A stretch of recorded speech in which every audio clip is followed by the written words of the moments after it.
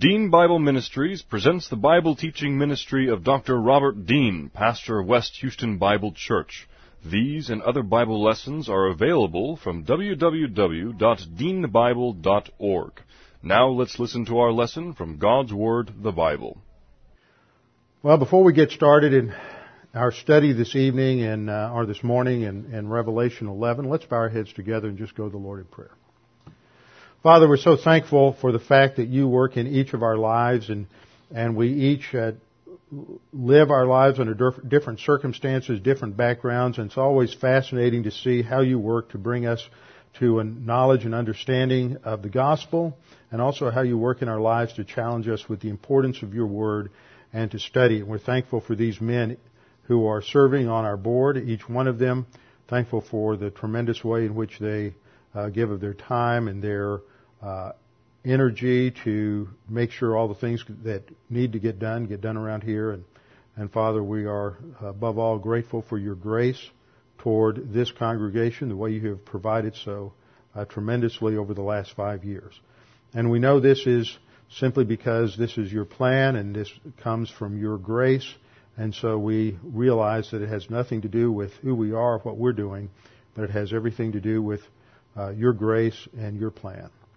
Now, Father, as we study your word this morning, we pray that God, the Holy Spirit, would help us to understand the things that we study, that even though this deals with future things that will not involve us, nevertheless, there are principles and promises that we will cover that do relate to us and that impact our own spiritual life and our own spiritual growth. And so we pray that you would guide and direct our thinking, give us a concentration this morning in your word, and may God the Holy Spirit use it to further our spiritual growth in advance. We pray this in Christ's name. Amen. We are in Revelation chapter 11. Revelation chapter 11 is a chapter that some have said is one of the most difficult chapters in all of the Bible to correctly interpret. And part of the reason for this is because of the way this fits chronologically within the scope of the three series of 7 judgments that we have in Revelation. There are these 3 series of judgments that occur. The church will be raptured, and then sometime following the rapture, there will be a peace treaty, a covenant signed between a person known as the Antichrist, also referred to in Revelation as the first beast, and he is becomes a ruler of a confederacy of nations in Western Europe, and he is also known as the prince who is to come, and he signs this treaty with Israel. This begins this period known as Daniel's 70th week, or the last 7 years of God's plan for the nation Israel. It's divided into 2 equal parts, 3.5 years each, and the event that marks out the midpoint of the tribulation is when the Antichrist will desecrate the temple of God, as it's stated in Scripture, in Jerusalem. Of course, we know there's no temple there now, but there will be by this time, and this marks out the midpoint. Now, that much we can say for sure, comparing Daniel 9, Matthew 24, and the description of things in Revelation. But how these 3 series of judgments relate to the first half, the second half of the tribulation, a matter of debate among many scholars. And I have come to my conclusions based on a number of factors in my study. And I believe that in the first half of the tribulation, we'll see the first 2 series of judgments, the seal judgments and the trumpet judgments. The 7th seal judgment opens up and reveals that within it are 7 trumpet judgments, and then the 7th trumpet judgment will blow and reveal within it 7 bowl judgments, sort of as when you watch a fireworks display and you see a rocket shoot off into the sky and then it bursts, and out from that burst there come 7 other rockets, and then each of those burst and reveal 7 more. It's that kind of an idea. So there are these 3 series of judgments. And in between these judgments in Revelation, there are what we might call interludes.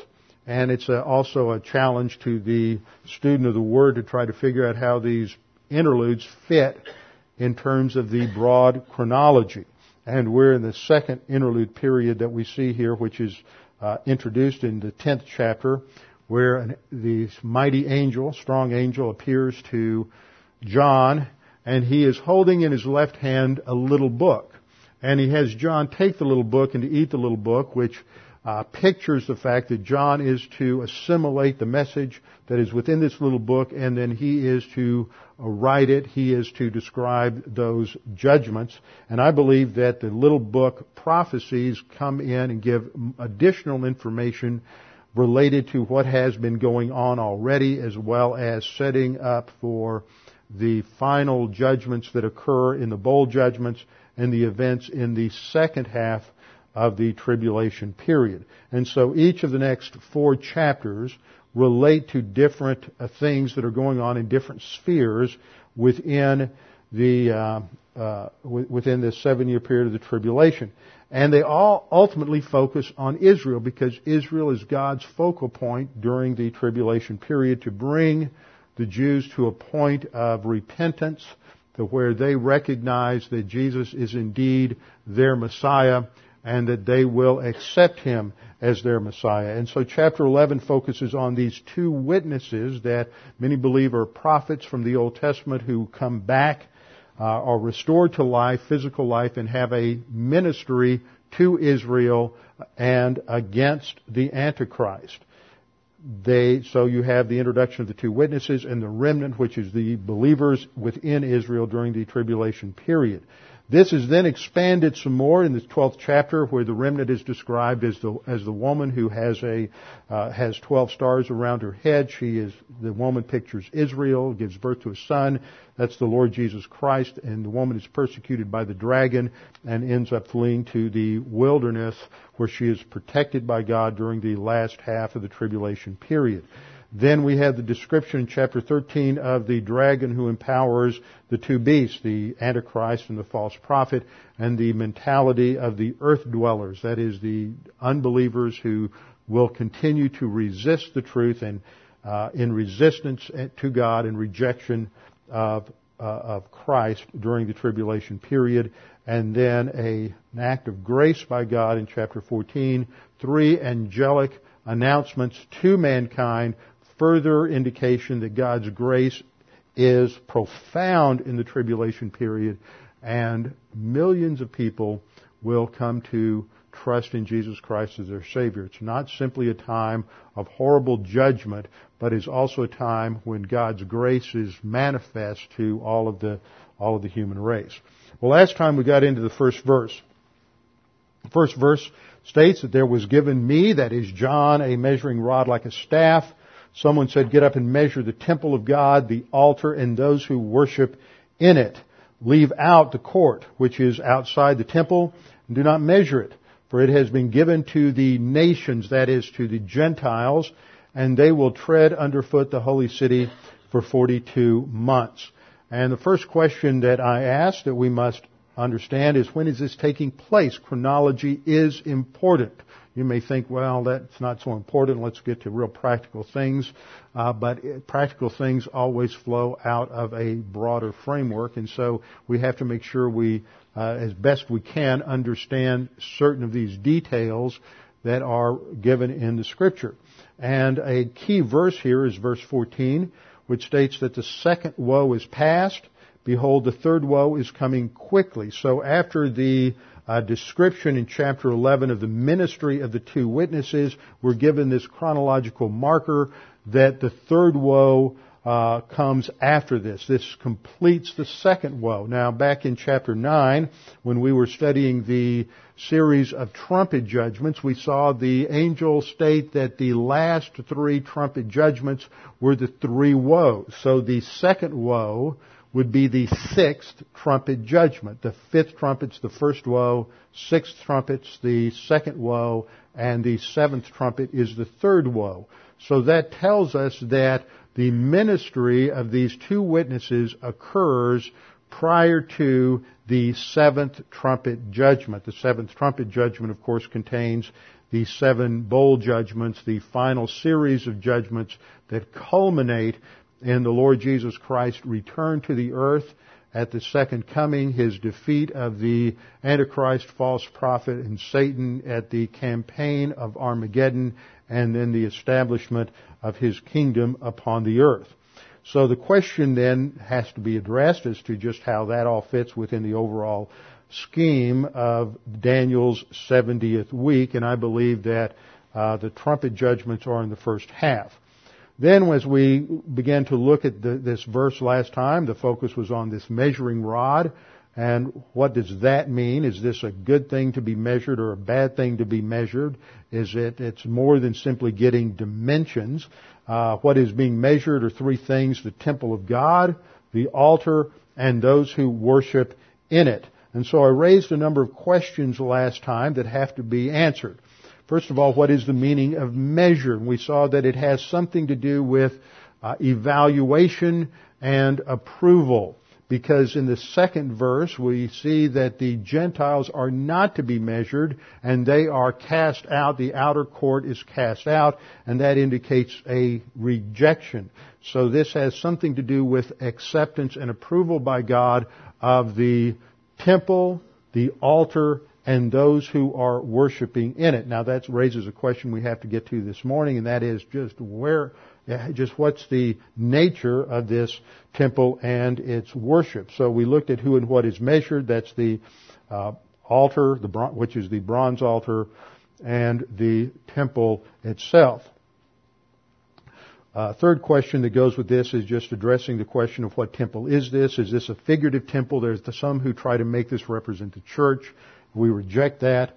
It's not a heavenly temple, even though the term temple of God everywhere else in Revelation is talking about the heavenly prototype temple, the dwelling place of God in heaven. It is clear from what is stated in chapter 11, verses 2 and verse 3, that this is talking about the earthly temple in Jerusalem, because it mentions the fact that the outer court is given to the Gentiles. That obviously is going to put it on the earth. The holy city will be tread underfoot for 42 months. Again, that puts it upon the earth. Everything else that is described in the chapter is earthly in Jerusalem. So this is talking about an earthly temple that is built in Jerusalem during the tribulation period. Fourth, we ask the question, what altar is this? Is this an altar in heaven? Because every other place where altar is mentioned in Revelation, it mentions it's in heaven. It's the altar of incense, the prototype altar of incense in heaven. But this is not a heavenly temple, so this is not a heavenly altar. It is a distinct altar, and it would refer to the bronze altar in the outside the temple, the holy place itself in Jerusalem. Fifth, we looked at the question of who are the worshipers. Are they apostate? Or are they approved? And we saw that these are approved. They are measured. The Gentiles are not measured, showing acceptance. These are worshipers. They are the remnant. They are Jewish believers in the tribulation period. These are Jews who have come to understand that Jesus Christ is the Messiah. Jesus is the Christ, the Son of God, who gave Himself as a substitute for their sins, and they trust in Him.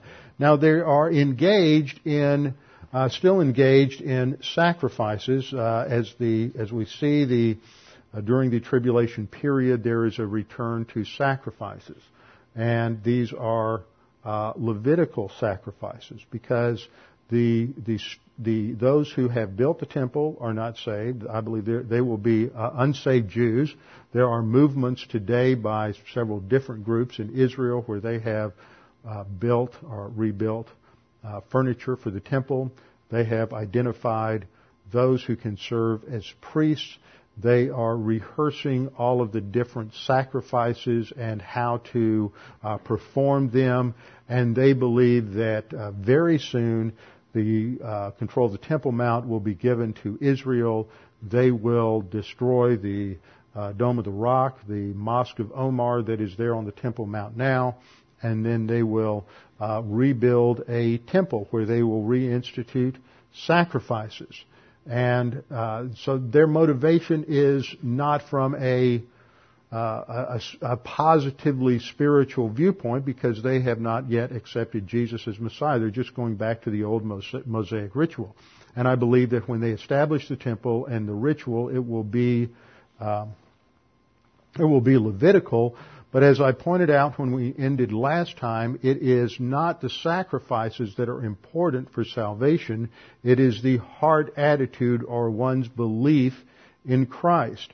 And as we have studied many times in our Thursday night series on Hebrews, where we've gone through the whole history of the tabernacle, the sacrificial system, the worship in the temple, that these sacrifices had to do with external ritual and cleansing in terms of the ritual observance in the tabernacle and temple, and that was distinct from personal salvation experience, that it was not required of priests to even be saved. The only requirement was that they'd not have certain physical defects and that they'd be related to Levi, and for the high priest that he would be a descendant of Aaron.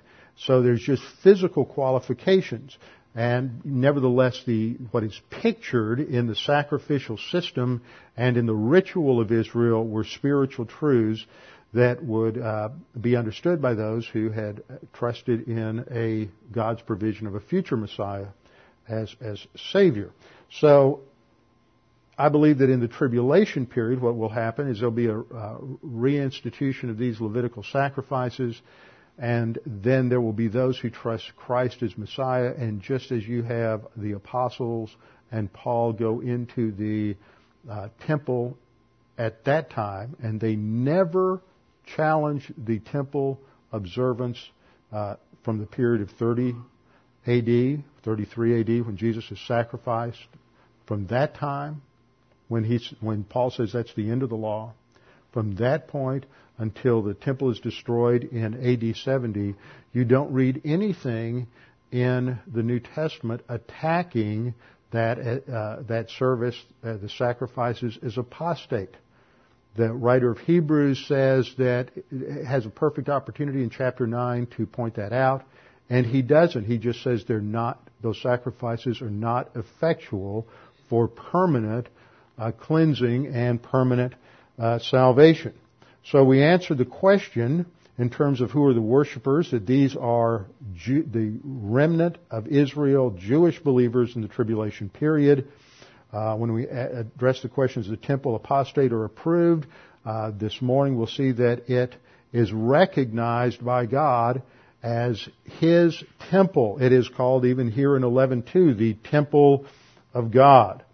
And then we address when does the measuring take place, and I believe it's in the early half of the first part of the tribulation, or early part of the first half of the tribulation. And then we'll have to look at the question of the designation of time as 42 months or 1,260 days. Okay. Skipping ahead a couple of slides, the point here by comparing verse 1 with verse 2. Verse 1 says, measure the temple of God, the altar, those who worship in it. Verse 2 says, leave out, ekbalo in the Greek, meaning cast out, literally cast out what is outside, or what is outside cast out. It's a play on words in the Greek, focusing on the fact that there is a rejection of that which is outside the temple. The temple, the term there for temple is naos, which indicates the inner buildings of the temple, the inner part of the temple. And I concluded last time with three basic observations. The temple, the altar, the worshipers are measured. Gentiles aren't measured.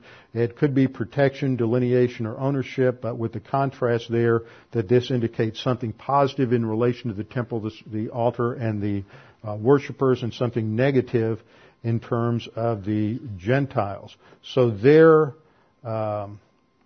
worship is acceptable. And I tied that at the end last time to several passages, but I'm just going to remind you of a couple of those very quickly. First, one Old Testament passage At the end of 1 Samuel 15:22, Samuel said, "Behold, to obey is better than sacrifice, and to heed than the fat of rams." Consistently, God focuses on the attitude, the belief of the individual is what He requires, not just external sacrificial observance. And so the real issue in worship has to do with one's trust in God and his heart or volitional orientation to God. The same thing is true when you get into the New Testament. John 4:23 and 24, we're to worship God in spirit and by means of truth. Now, this is crucial to understand. What Jesus is talking about here is a unique change in history. That with the coming of the Holy Spirit in the church age, that it is the Holy Spirit who is to empower the believer's life. You have the Holy Spirit in the Old Testament, but not to empower their spiritual life, but to give direction to leaders in Israel, the kings, the prophets. Initially, it was to empower, to give wisdom or skill to those who built the tabernacle. And so we are to worship by means of the Spirit, that is the Holy Spirit, and by means of truth. So what we see when we come to these worshipers is they are worshiping God according to their acceptance of Jesus Christ as Savior. That is truth. Now, I do not believe that the Holy Spirit is present in the spiritual life of the tribulation saints. I believe that 2 Thessalonians 2 talks about the restrainer who is removed. That's the Holy Spirit. And so they go back to a type of spiritual life that is comparable to the spiritual life of the Old Testament. And that's why there is this return to ritual. Now, God does not, that is not condemned in Revelation at all, and it will lead eventually to the establishment of the new covenant sacrifices in the millennial temple, which we'll get to at some later date. So I asked the question last time, we ended on this, which temple is this, heavenly or earthly? And I believe it's an earthly temple in Jerusalem. It may have been initiated and built by those who were apostate, those who had not accepted Jesus as Messiah, but the spiritual condition of the builders of the temple was never an issue. Those who rebuilt the temple under Zerubbabel may or may not have been believers. Those who worked on the reconstruction of the temple under Herod may or may not have been believers. But these who are approved, these who are worshiping in Revelation 11:1, these are Jewish believers in the New Testament period. Now, just to give you a review of the history of the temple, I've put together this little timeline. Initially, there was the tabernacle, the description of which was given to Moses on Mount Sinai, and then this was constructed by the Jews during their year at the foot of Mount Sinai. This became the temporary dwelling place of God until a permanent house was built known as the Temple by Solomon. So from 1446 BC until 960 BC, God dwelt between the cherubs on the Ark of the Covenant in the tabernacle, despite the fact there were a few instances. For example, when it was the Ark was captured by the Philistines. Later, the Ark was taken to Jerusalem. The tabernacle remained up at Gibeon. Those are just some of the interesting things you have to deal with in terms of transitions through different periods of history. And that's important to understand that concept of transition because the tribulation is indeed a transitional period like that.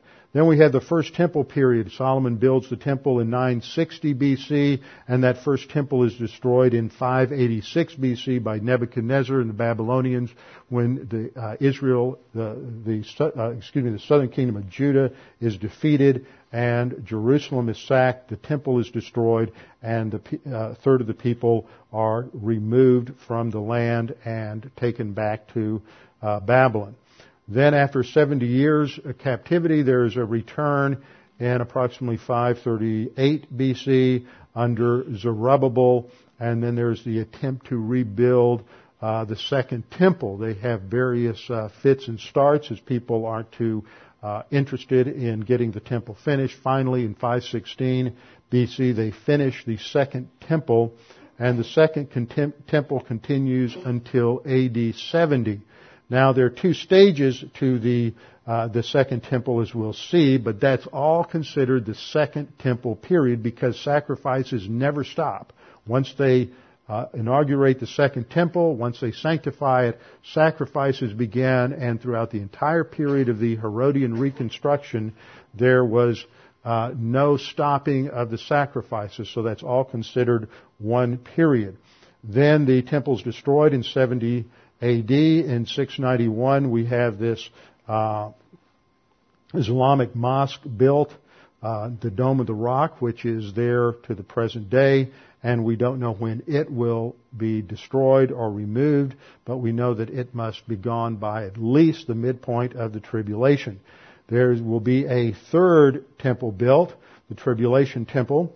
It may begin before the tribulation begins. It may begin during the first half of the tribulation. All that we know for sure is that by the time of the midpoint of the tribulation, it is functional. Daniel tells us that sacrifices and offerings will have been reinstituted in Daniel 9, 26, I believe. Then we have the millennial temple built after the return of Jesus Christ. So that gives us just the panorama. Another way to look at this timeline, we have Solomon's temple, 960 to 586. Jerusalem was very small at that time. This is a picture of what the old city of David would have looked like. The upper area in the upper right is the Temple Mount as it would have existed at that time, which is where Solomon built his temple, which is called the first temple. And then with the return from Babylon, you have the construction of Zerubbabel's temple, which was rather modest compared to Solomon's temple. This is operational from about 516 to 20 or 19 BC when Herod decides to rebuild it, and it is under construction until about 46 AD rather, and before it is finally finished. It's not even completed during the time of the first Advent when Jesus was on the earth. This is a depiction of what the temple looked like in that early period, the early period of the Second Temple during the Maccabean period, and then this is a picture from the Jerusalem model there in Jerusalem of the Herodian temple. Jesus, before he was crucified, from the Mount of Olives, he looks over the city, weeps over Jerusalem, and knows that Jerusalem will be destroyed because of their rejection of him, and that God would remove them from the land as he had promised. And that, of course, caused the disciples to ask him, when will these things be? And he answers those in Matthew 24 and Luke 21 in what we refer to as the Olivet Discourse. Today we have the Dome of the Rock there. This is a picture of the Temple Mount. We have the Dome of the Rock with the gold dome, and to the left and to the right, the Al-Aqsa Mosque. And the question is, well, what's going to happen to remove this so that the third temple can be built? But the third temple will be built once control of the Temple Mount goes to Israel, according to prophecy. Exodus 25:8 gives the motivation, let them build for me a sanctuary that I may dwell in their midst. So when we look at Daniel's 70th week, we see that the first 3.5 years is a time of peace for Israel, not for the world, but for Israel, because the Antichrist has entered into this treaty with Israel.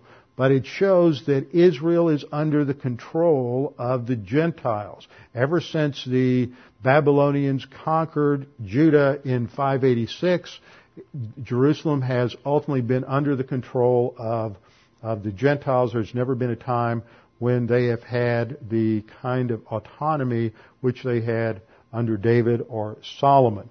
So the first 3.5 years are a time of relative peace in Jerusalem, even though I believe the outer courtyard is being trampled down by the Gentiles. Then the temple will be desecrated with the abomination of desolation, and this will be followed by 3.5 years called the Great Tribulation.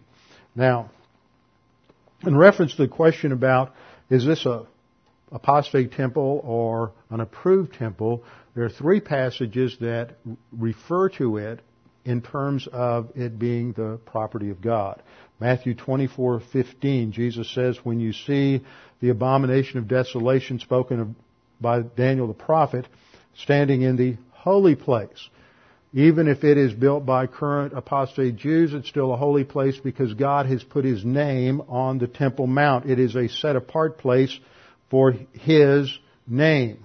2 Thessalonians 2:3-4, Paul says that when you see the Antichrist setting himself up to be worshipped and taking his seat in the temple of God. So he sees the tribulation temple as being the temple of God, and we have the same terminology used in Revelation 11:1, calling this tribulation temple the temple of God. So it is accepted by God as His because it is on His holy mountain where He has placed His name. Now when we look at verse 2, it says, leave out the courtyard which is outside the temple. Literally, it's cast out the outer courtyard. And the schema I have up there is a diagram of the temple. I've oriented it so east is to the right, north is up. North is always up whenever you look at a map. And that way it fits with the other diagrams I have. But the area on the left side depicts the temple proper, the naos, with the Holy of Holies and the holy place, and then the bronze altar, the altar of sacrifice outside. It is that area that is measured in 11:1. Then the next panel, the outer square, is the area where you had, according to the Herodian temple, the court of Israel, the great gate, the court of the women, the court of the Gentiles, and that area and the rest of Jerusalem is stated in verse 2 to be under the domination of the Gentiles. Here is another schema of the Herodian temple. This, you see the temple building itself here on the left with the Holy of Holies, the holy place. Out here, the outer altar. This is the area that is approved. So it's the rest of the area that is given to the Gentiles, and they will trample it underfoot. Now, one of the questions that comes up that has to be addressed as we look at this is, when does this occur? The treading underfoot of the holy city. And you read many dispensationalists, prophecy scholars, and many of them say that this must be the second half. This 42 months is 3.5 years. You have the two sides to the tribulation period, the 70th week, the first 3.5 years, the second 3.5 years. And many will say that this is in the second 3.5 year period. I have a problem with that, and that is because the distinction made in verse 2 is that there's still approval by God of the inner sanctuary, the naos, and it is only the outer courtyard and the rest of Jerusalem that is under the domination of the Gentiles. But what happens at the midpoint of the tribulation is that the Antichrist will set himself up to be God. He will, according to 2 Thessalonians 2, take his seat in the temple of God to be worshipped as God. And that suggests to me that it's not just the outer courtyard at that point that is under the domination and control of the Gentiles, but it is the entire Temple Mount, including the inner sanctum, the Holy of Holies, that comes under the domination of the Antichrist. And so I would put this treading of the holy city underfoot for 42 months as being in the first half of the tribulation, and complete control then goes to the Antichrist during the second half of the tribulation. It's interesting when we look at these terms that are used. For in verse 3 we read that God says, I will give power to my two witnesses, and we're introduced to these two witnesses, and they will prophesy 1,260 days, clothed in sackcloth. Now, the use of the 42 months, which is 3.5 months, and the use of the 1,260 days, when you use a 30-day month, a lunar month, to study this, a prophecy month, and that we go through various calculations to realize that the Jewish calendar was a 30-day month cycle, that these seem to be used with two different orientations. In Revelation 13:5, we have our only other use of 42 months, and it describes the power, the time of absolute power given to the Antichrist. So 11:2 talks about the Gentiles dominating the holy city for 42 months. 13:5 talks about the Antichrist's authority for 42 months.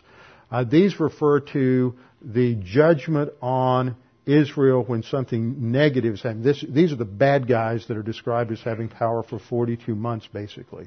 Then we have the use of the term 1,260 days, describing in 11:3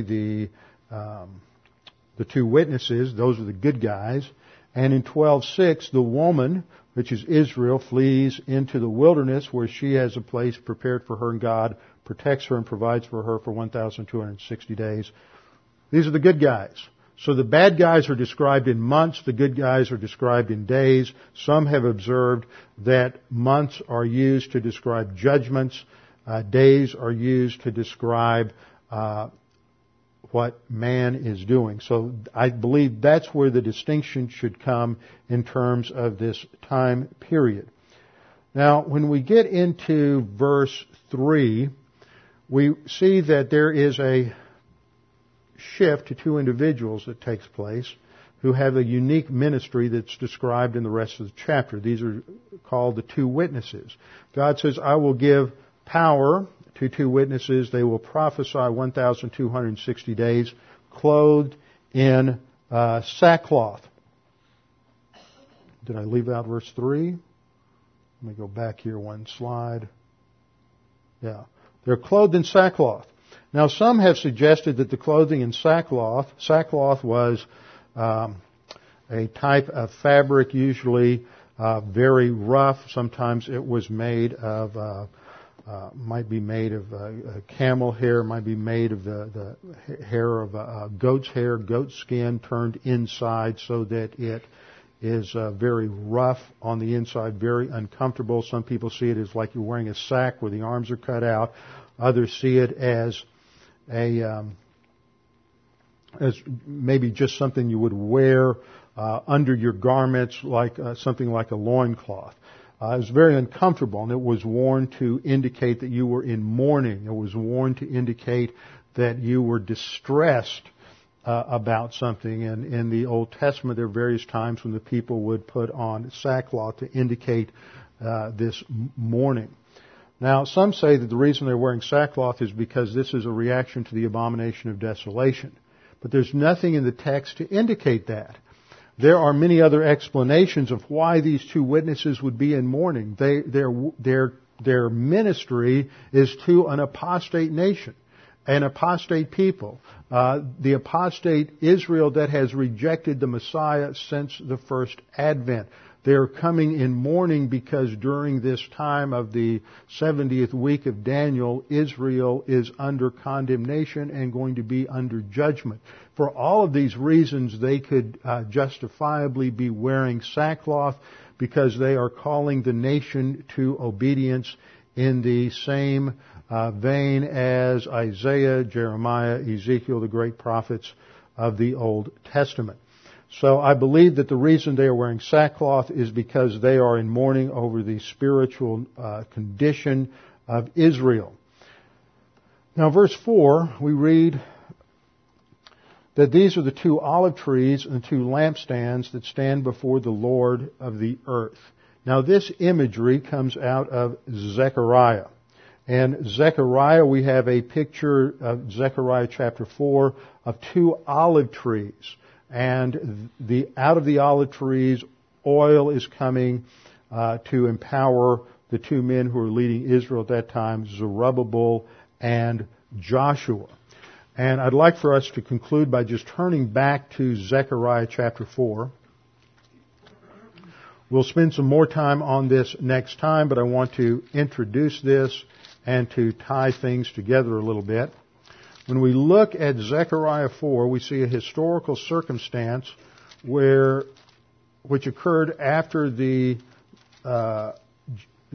small bands of Jews had returned from the Babylonian captivity. They had begun to reconstruct the temple, but then they had stopped, and so they had become spiritually negligent. They didn't care about their spiritual life, and so in Zechariah, Haggai, the focus is on rebuilding the temple. In chapter 4, this vision is given to Zechariah related to his ministry in relationship to the temple. Now, there are a lot of things that we can say about this. I'll come back, talk about the chapter a little more next time, but it seems to me that the key verse, the central verse that we find in this chapter is found in verse 6. In verse 6, we read, "Then he said to me, this is the word of the Lord to Zerubbabel, saying, not by might, nor by power, but by my Spirit, says the Lord of hosts." That the rebuilding of the temple, at that time, this would be the second temple this is around 520, 525 BC, would be done not in human power or human effort, but by my Spirit, says the Lord. And so this is the point of comparison between the ministry of Zerubbabel and Joshua the high priest at the time of the rebuilding of the second temple. Even though they reinstitute sacrifices at that time before the temple is completed, it is their Spirit-empowered ministry that is the focal point of comparison between Zechariah 4 and the events of the two witnesses in Revelation chapter 11. And this is a great promise because the principle that is in Zechariah 4:6 is one that we need to be reminded of in our own spiritual lives. We face all kinds of challenges in life. We face all manner of adversity in life. And often we try to solve our problems and face our negative circumstances in our own power and in our own wisdom. But the principle that God states to Zerubbabel in Zechariah 4 is one that is true for every believer throughout the church age, and that is that we live our lives and we handle our problems and we face the adversity not on the basis of our own power, our own wisdom, or our own skill, but by God the Holy Spirit, because He is the one who empowers us and enables us. He's the one who helps us to understand God's Word, stores it in our soul, and brings it to our memory so that we can then apply it, and the Holy Spirit uses it to produce spiritual growth and spiritual advance in our lives.